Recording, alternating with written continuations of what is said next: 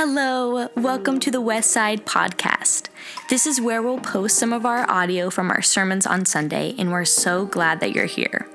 Westside's vision is to reconcile people to God through the grace of Jesus step by step. We hope you enjoy, and thanks for tuning in.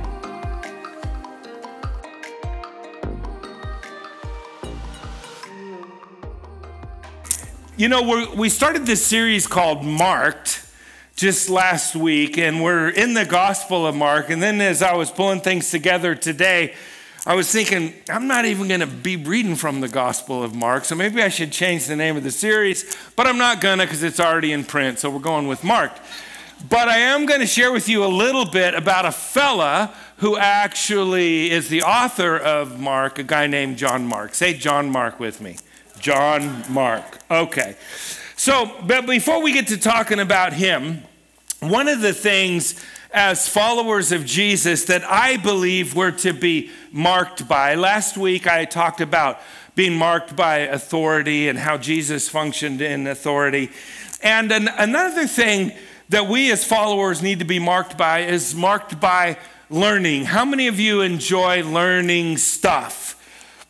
Oh, a pretty good number of us. That's great. Well, I hope you have your pens and papers handy today because you might learn something today.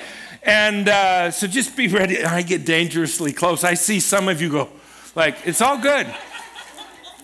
With my body type, I could do a face plant and come right back up here. You remember those wobbles, weeble, but they don't fall down things? You remember those things? If you're under 50, you have no idea what I'm talking about, probably.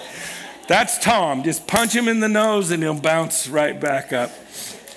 Anyhow, God has given many of us, I guess, a faith, and praise his name, a faith to believe the biblical narrative. We don't even question it. And that's fantastic. But some of us, maybe even here today, or some listening to the podcast, or at different times, people will come and go from the life of a church. And they do have uncertainty. In fact, in today's culture, I say today's, but probably the last 20 years, there's been this, it's been kind of socially hip. And again, if you're under 50, you don't know what that word means. All right.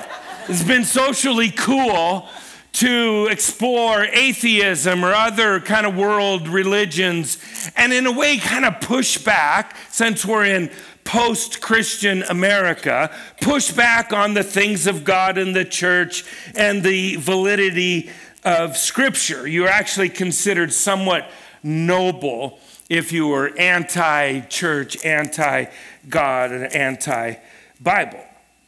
But as I think about reading through the Gospel of Mark, which I'd encourage you to do that, I think I'm going to, if I still have a job after I'm gone for a couple weeks, I'm going to continue preaching the series, and so we're going to stay in Mark. But I do want to share a couple of things to emphasize, and I hope it isn't like redundant or something too routine for you, but to emphasize the reliability, the viability, the importance of the Gospels. Now, the entirety of the Word of God is important, but I'm just talking about the reliability of the Gospels. And one thing I'd like to make a plug for God's Word. I followed Jesus for a lot of years, and there's been stretches in my life where I was deeply passionate about reading God's holy Word, but there's been other stretches in my life where it was kind of like work. Do you know what I'm saying?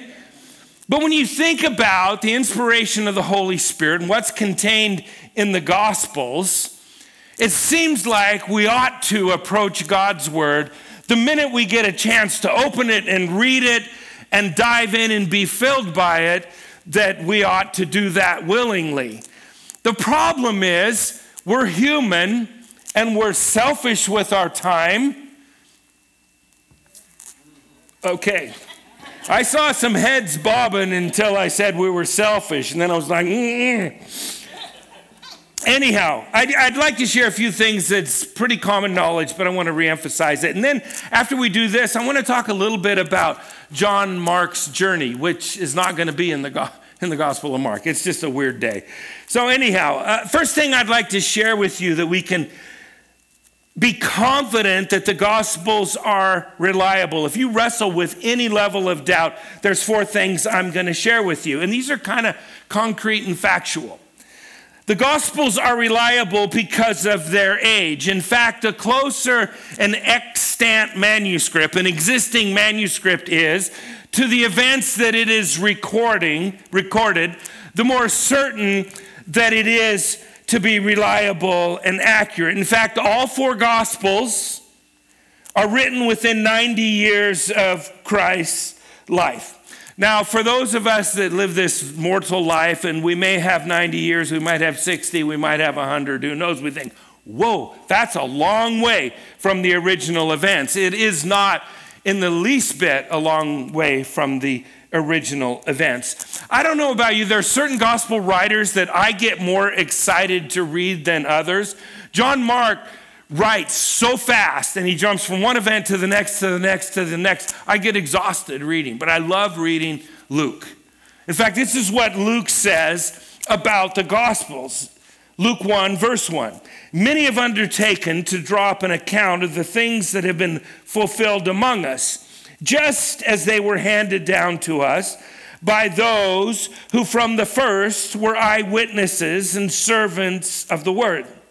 With this in mind, since I myself have carefully investigated everything from the beginning, I too decided to write an orderly account for you, most excellent Theophilus, so that you may know the certainty of the things you have been taught. Another verification, in the words of Dr. Luke, that the Gospels are reliable because of their age. It's not disadvantageous, it's advantageous, the age of the extant manuscripts. The gospel is also reliable because of their sheer number. Now, there are countless philosophical writers who might have like 7 or 8 or 10 or 15 manuscripts or parts of manuscripts that still exist that support the authenticity and the reliability of the original work. Fascinating. Many of us have read some of those things. Anybody ever heard of Homer's Iliad? Yeah, look at all you brainiacs out there. That's fantastic. Anyhow, it's got like a few pieces of material that actually support the authenticity of the original work. So just as a point of reference, the more copies that exist, the easier it is to actually learn and discern what the original text said, because there are nuances of change when they're passed on. So Homer's Iliad is considered to be like the model, as it were, of ancient literature that is verifiable by the copies that still exist. I mean, it's less than a dozen. The Gospels. You've probably heard this before, but I'm trying to build it up because it's so cool. The Gospels, to date, somewhere around 25,000 documents that point to the original. Just the sheer number is mind-blowing. And with all those various numbers, they can determine what the original text said. It's fascinating to me. So the number test certainly supports gospel reliability, the age and the number. The third thing is this: because of their accuracy, they can be trusted. Now, there's some grammatical errors. In fact, critics of the Gospels would say, well, there's some grammar errors, there's some punctuational errors, there's even a wrong interpretation of certain word errors. And they get all excited about that particular thing. But the fact of the matter is that textual criticism takes all those things into account and looks at all 25,000 documents to determine which is most accurate, and that's the Word of God that we have today. Again, not only is it a privilege to be in God's holy word, but when we realize how God preserved it for us, I would think that would stir us and spur us to be in his word as frequently as possible. So the gospel can be trusted, or the gospels, as reliable because of their age, the number, and accuracy. And another thing that people don't talk about often that I think is very valid is they can be trusted because of their honesty. How many of you would agree that we live in a Photoshop, airbrush culture? Yeah, I mean, it's like, yeah, of course we do.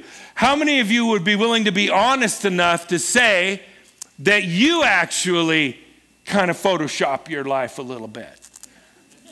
It's like we got to make sure that our image is just so that we'll fit in, or that we'll be accepted, or whatever the case might be. And it's just not that way with the gospel writers. There's no literary photoshopping that takes place. There's nothing. I think about in the Gospel of Mark, which if I haven't told you already, we're not going to be reading from that today in our series called Marked. But, you know, Jesus himself, Mark's written to Gentiles, and Jesus himself is talking to a Gentile lady, and he calls her a dog. Now I'm thinking, if I'm writing this thing, I'm going to do a little editing right there.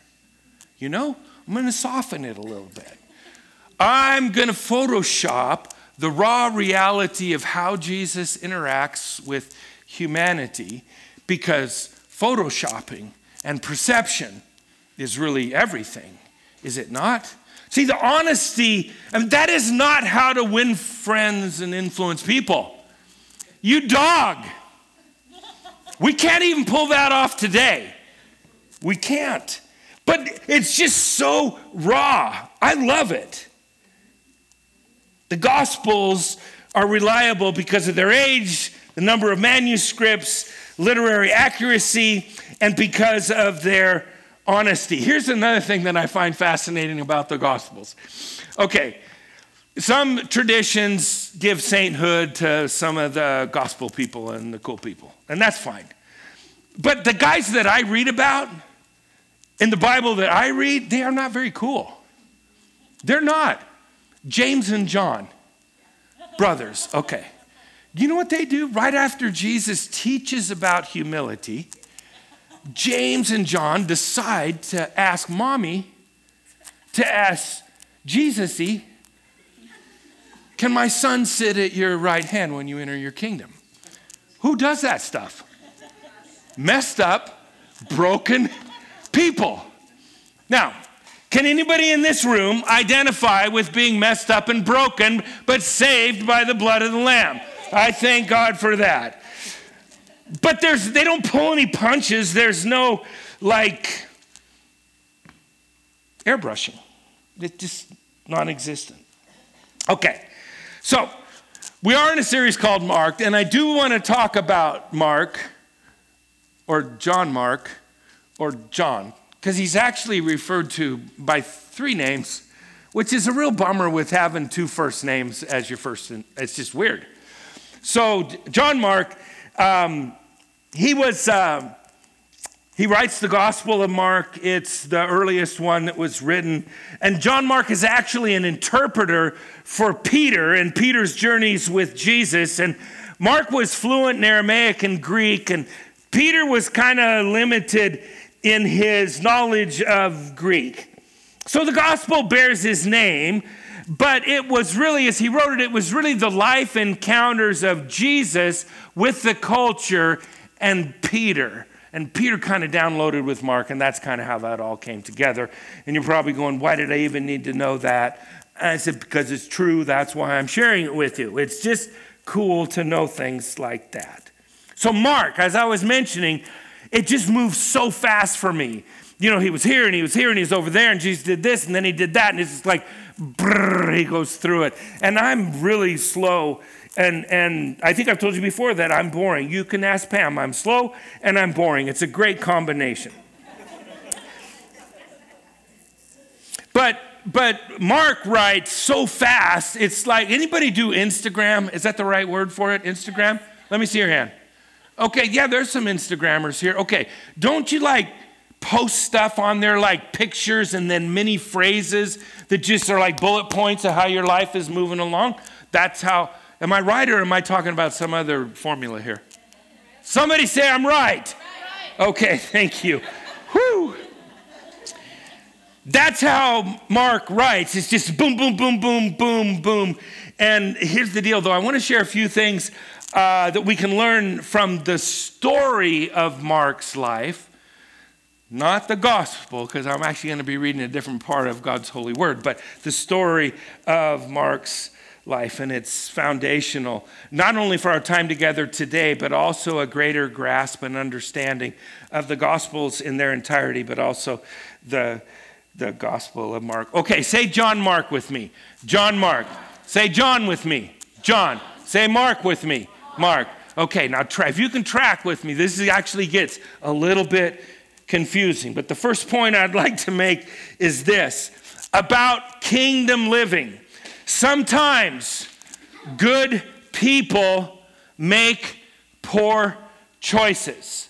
Sometimes good people make poor choices. I won't ask any of you to be vulnerable, but despite the fact that I'm not particularly good, I can tell you to the degree that I am good, I've made poor choices. So there you go. I'll just be vulnerable for all of us.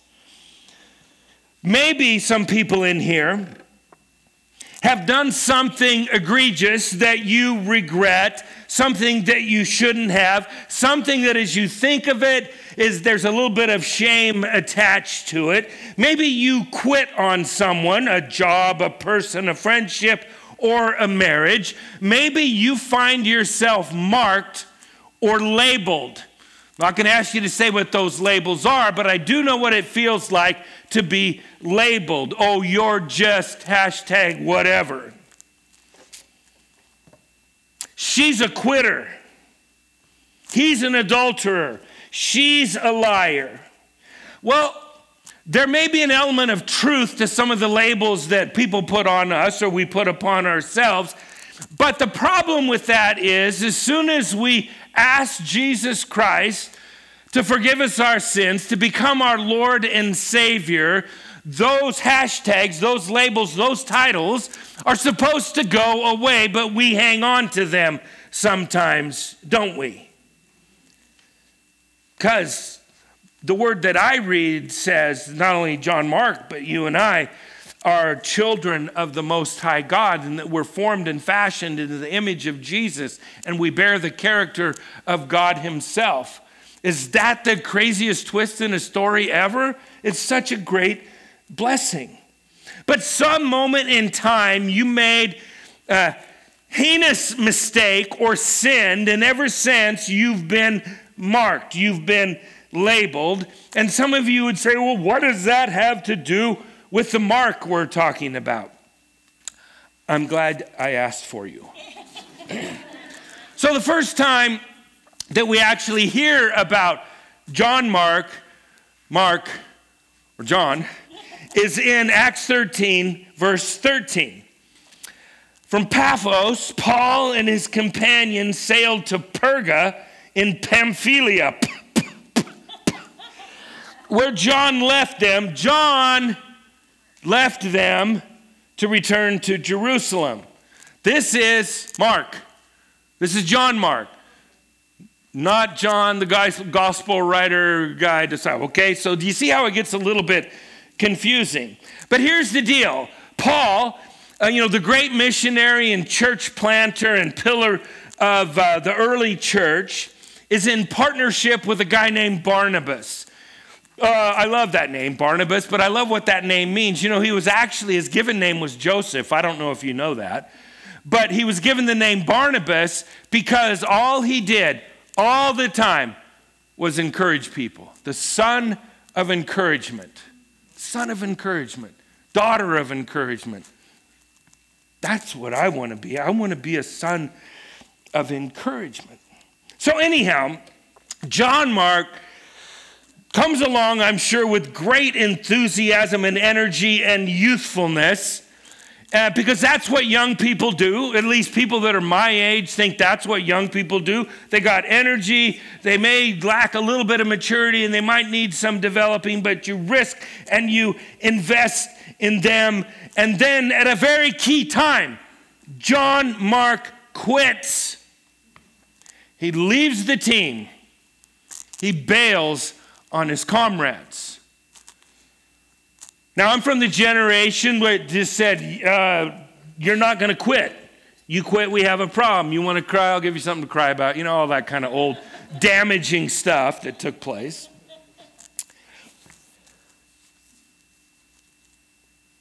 But Paul is really ticked off.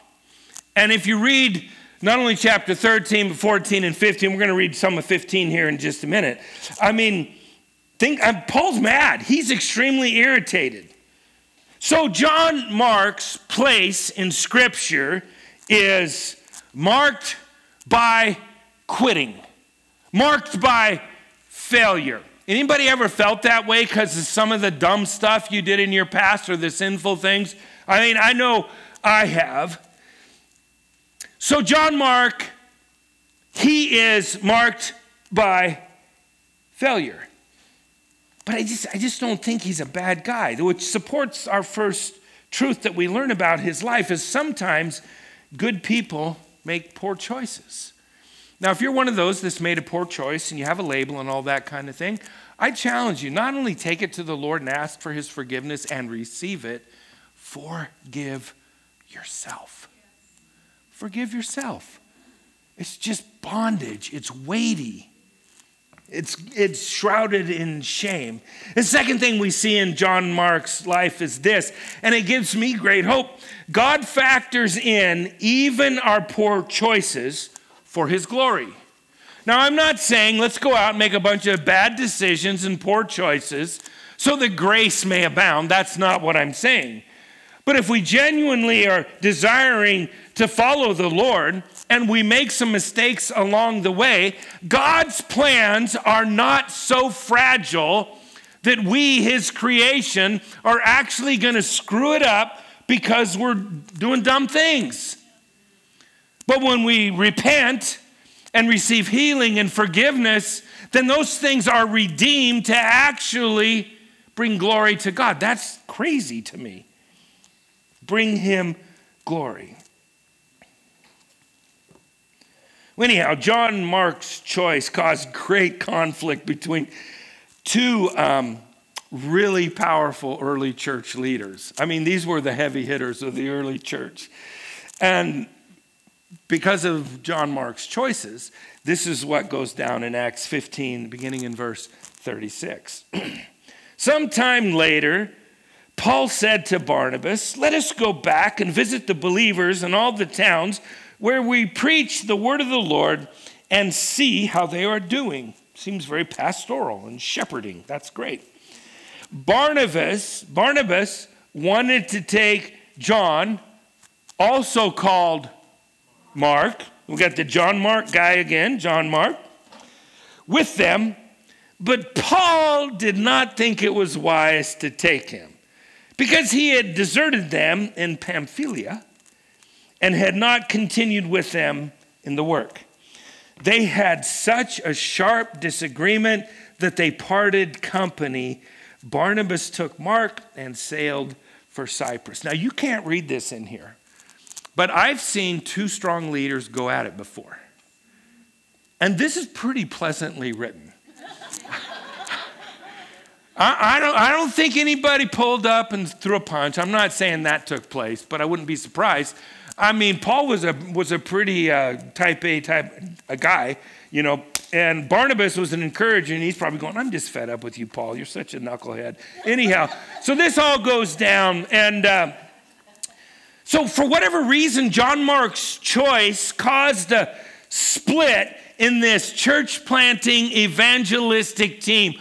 Oh my goodness, the early church is in trouble. God didn't see this coming. And there's absolutely no way that these two used to be godly people are going to do anything good for God in the future. This is a mess. So Paul, I can see Paul. I can hear him. I can, because I can see him saying to Barnabas, "Look, John Mark, he is a loser. He's not coming. I don't want him on my team. Keep him away from me." And then you got the son of encouragement. I don't know, Paul. He's young. He's got all this potential. I believe in him.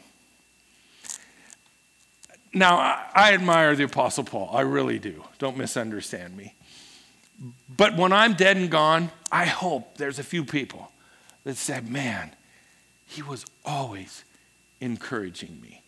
That's the kind of person I want. That's a challenge I put before you, that you would long to be that kind of person. Now, we've seen, I'm sure you have, people part ways. Business partners, anybody see a business partnership go south before? Those are not only expensive financially, but they are emotionally.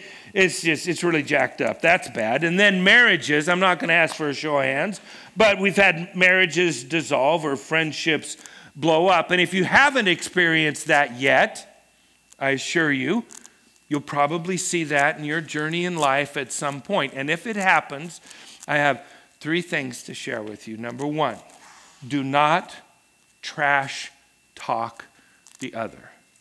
Just don't do it. It serves no value or purpose except for our own sinful desires. The second thing I would challenge you with is don't write them off. And the third thing is this: do ask God to use them. That's a tough one. Been there, done that, failed at it before. Do ask God to use them. Anyhow, the meltdown didn't throw God off track. And you know, if you really want to look at it, and maybe this is seeing a glass half full. Finally in my life, I see a glass half full instead of half empty. But there was one team, and then there's this little hissy fit that happens. Now there's 2 teams. 2 teams moving the gospel forward. Now we hear more about Paul, but Barnabas, I'm sure, had some effectiveness in working with the Spirit of God in building the Lord's kingdom. Hang on, I got off over here, and I have to get back here. Oh, so I don't understand the whole. Some people get enthralled in, okay, who was right? Who was wrong? Was this part of God's will? Was this Satan's work? Here's the thing. I don't know why we would spend time trying to figure that out. This is kind of what I would like for us to see at this point in the story. That God factors in to his bigger picture, bigger plan, building the kingdom, even our missteps. It's just the way our God is. Good people make bad choices on occasion, and God rewrites their story for his glory. Now explain that. That's what we ought to focus on, the redemptive power of God, not who's right and who's wrong, because people that are passionate about being right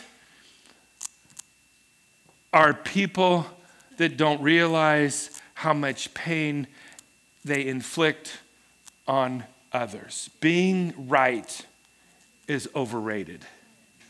Being right with God is underrated. And being a Barnabas to others, a person of encouragement, is underrated.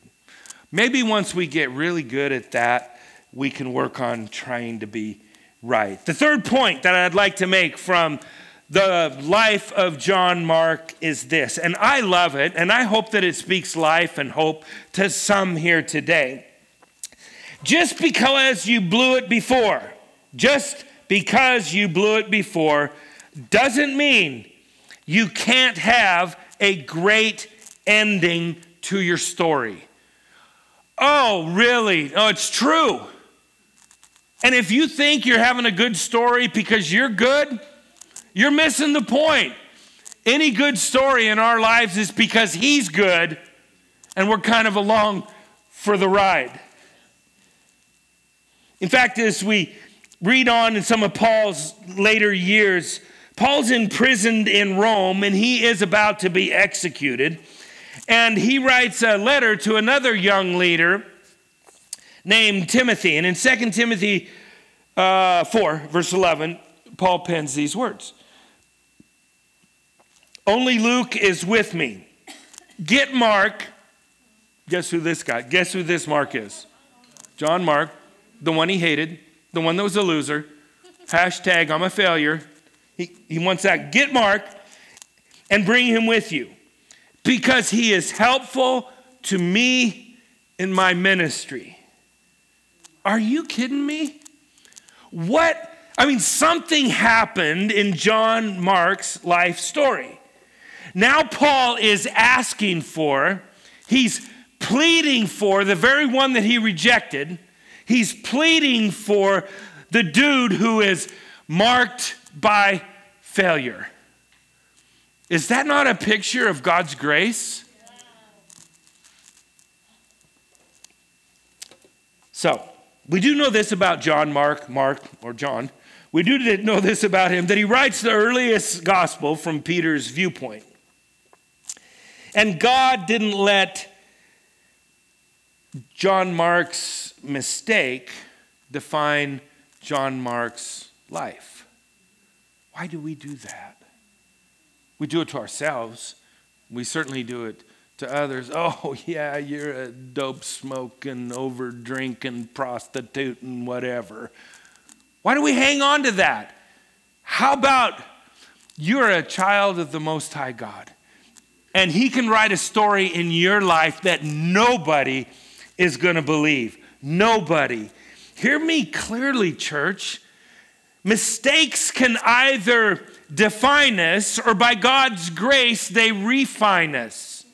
I want to be refined because I'm pretty impure, but I don't want to make mistakes intentionally, that's for sure. Gosh, this should inspire us. John Mark goes from hashtag marked by failure to hashtag marked by grace. Tom Fox, that's my name. Tom M. Fox. Born 1957. And I've worn all kinds of labels, but one that fits me is really marked by a failure. Let me add another one marked by promiscuity. Let me add another one marked by drug use. The list goes on and on and on. And then a Barnabas type invited me to go to church. And the preacher's name was Denny Davis. None of you know the guy. What a great preacher. I have no idea what he said that day, but I know that Jesus touched that girl's heart and my heart, and we responded to the gospel. Began to change a little bit from marked by failure, but there was yet more. It wasn't too long after that I sensed, oh my goodness, I think God's calling me into vocational ministry.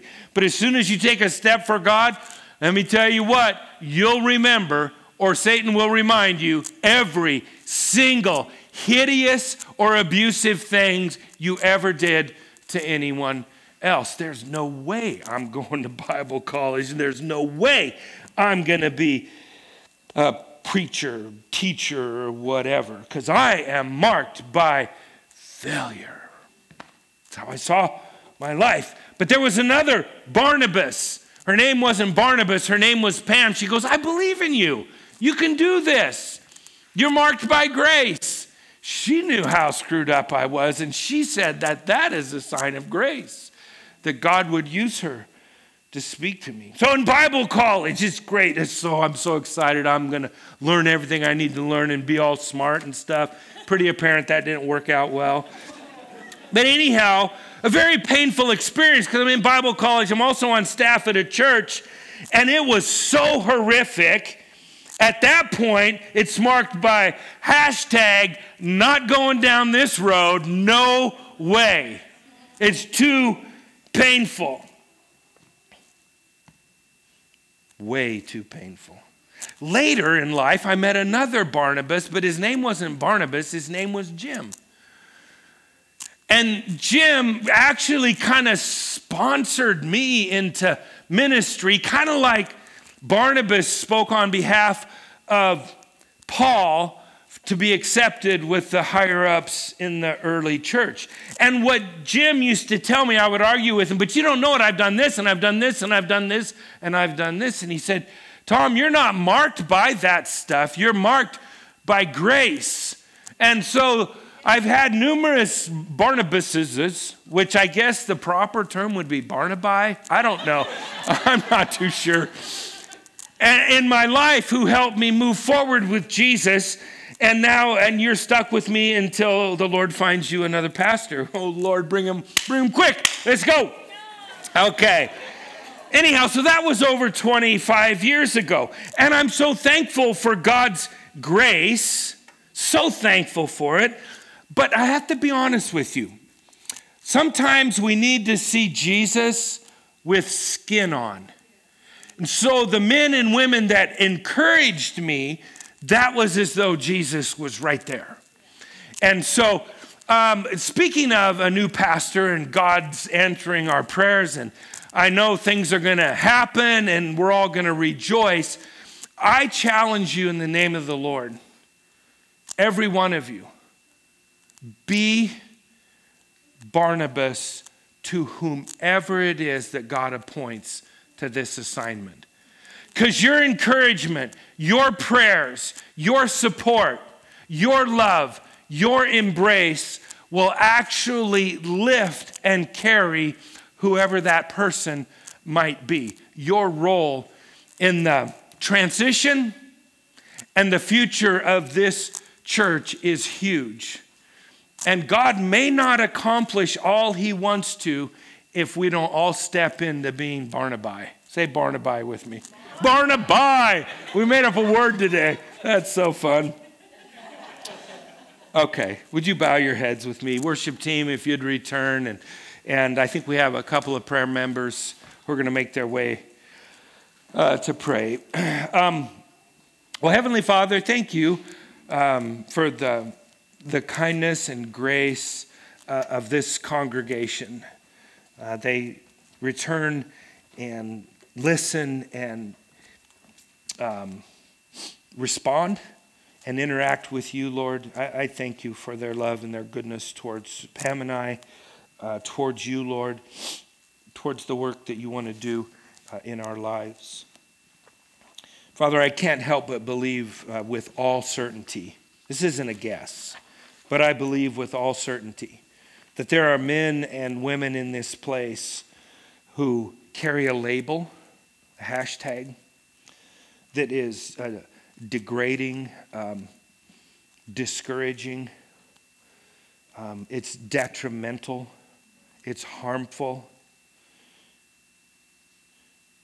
With heads bowed and eyes closed, and with everyone just kind of remaining in a prayerful posture, I'm not going to ask you to speak your label out loud, but if you're one who is here today that really would love to exchange whatever your label is for a label that says marked by grace.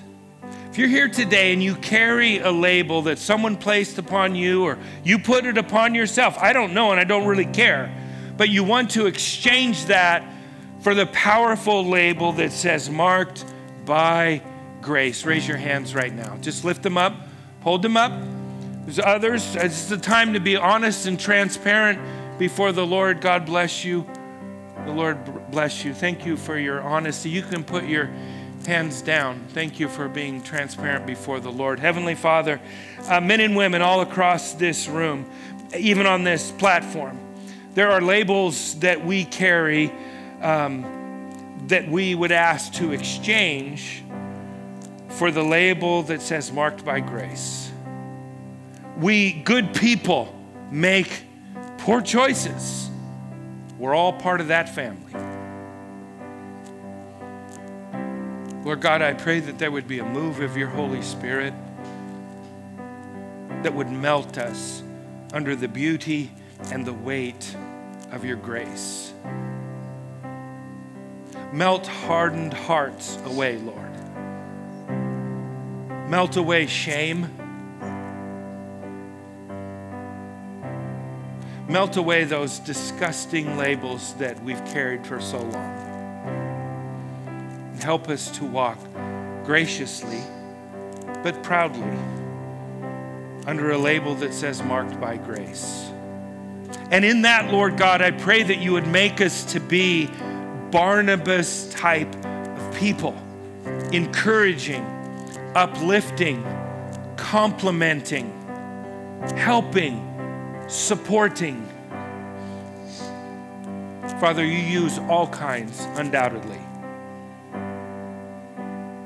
But when I think of the fact that had Barnabas not spoken up on behalf, number one, of Paul, number two, John Mark, the early church may not have been what you created it to be. Make the present day church something supernatural, lovely, wholesome, safe, as we all are marked by your grace. In Jesus' name, amen.